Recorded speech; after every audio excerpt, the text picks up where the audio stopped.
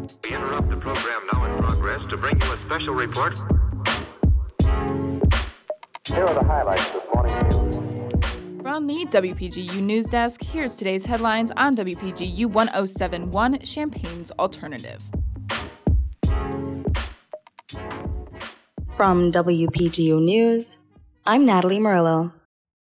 It's Thursday, August 11th, 2022. Governor J.B. Pritzker is inviting businesses and states with respective abortion rights to expand their companies to Illinois. Earlier this week, Pritzker shared that he has already reached out to companies in Indiana.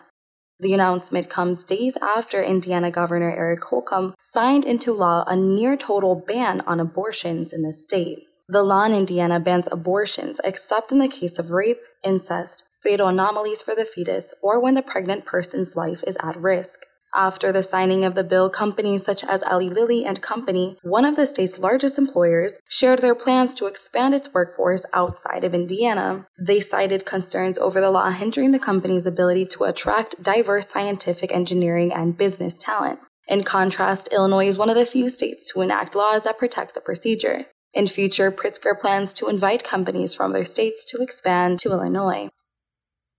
Sarah Haveman will continue as the coach of the Illinois distance runners and head coach of both men's and women's cross country at the University of Illinois. Haveman has held those positions since 2017 and 2020 respectively. The news comes as Petros Kyprianou, the new director of track and field and cross country at the university, is picking his coaching staff. Additionally, Haveman's contract, which is currently set to expire in August of 2023, will be extended pending the approval of the Board of Trustees when they meet in September.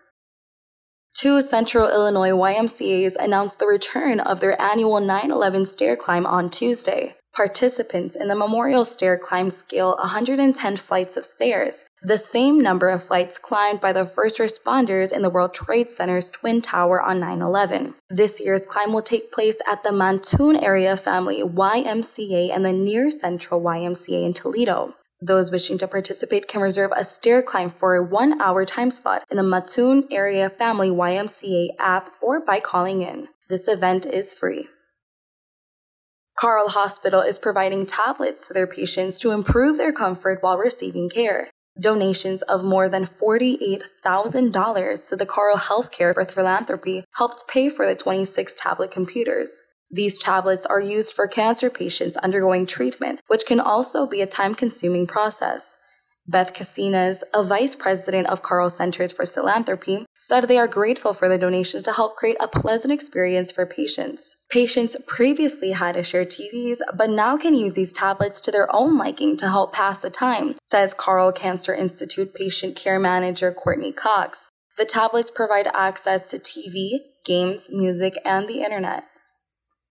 Contributing reporting for this newscast was provided by Jackie Barba, Laszlo Toth, Hannah Lonergan, and Daniel Villarreal.